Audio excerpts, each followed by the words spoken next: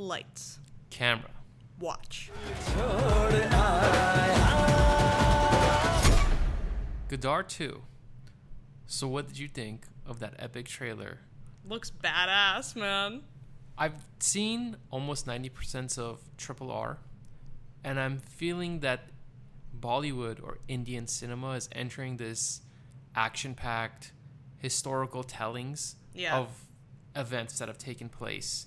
And this clearly is a historical possible event that involves Pakistan and India, which have had a war in the past. Mm-hmm. And there's, to this date, I think there's constant tension. But in, I guess, Bollywood fashion, there's music that the moment I saw the music and dancing, I'm like, here for it. Yes, the colors is fantastic. And it seems that there could be like an evil general that kidnaps Gadar's son. Yep. So and even though it's a big war epic, it's also framed in the story of I'm here to save my son and for the passion of family and love. So yeah, it kind of reminds me of Rocky IV. Have you ever seen Rocky IV? I have not. You have to watch it. It's an instant classic where there seems to be a moment of one-on-one where like the evil general is going to fight Gadar. And I'm assuming Gadar is that main character that looks so badass. Just hitting people. Him going with the sledgehammer right on the Jeep. I was like, yeah.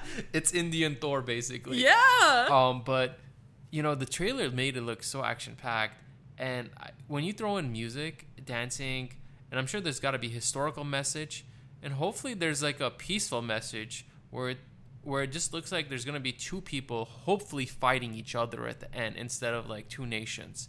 And I don't know if this is set in present day, past, or it's just like a combination of historical references to make something. Because I know R is based on like India gaining its independence from the British Empire, if I'm not mistaken. Yeah. But I'm all for this movie.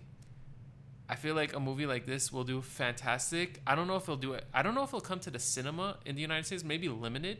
Honestly, these days, like, I feel like international films are getting... It might go to, like, Netflix. Yes, that's what I was Netflix is picking up a lot of international things to, like, bring to the U.S. and stuff, so I feel like that's going to be our best bet. I doubt there's going to be a movie theater experience for it, which is honestly disappointing, because those kind of movies rock in a movie theater. Yeah, and you get the sound effects, maybe you get, like... I don't think this is going to be in IMAX, but just, like, the vibrations and stuff like that. Yeah. Just, like, the sound boom. Man, I can't imagine how much money this movie can make, because it's an international movie, but...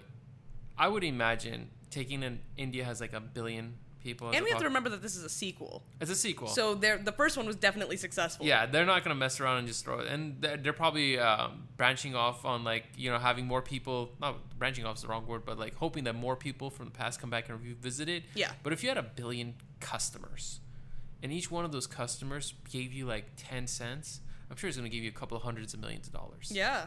So I'm going to guess that this movie might potentially make $100 million. I think it's going to be bigger than that. You think so? I think it's like 400 million. 400 million? Well, I don't know. However it does, it looked action-packed. I can't wait to watch it and review it with you, but totally thumbs up for me. Yeah, thumbs up for me too. That looks great. Here's for Gadar 2.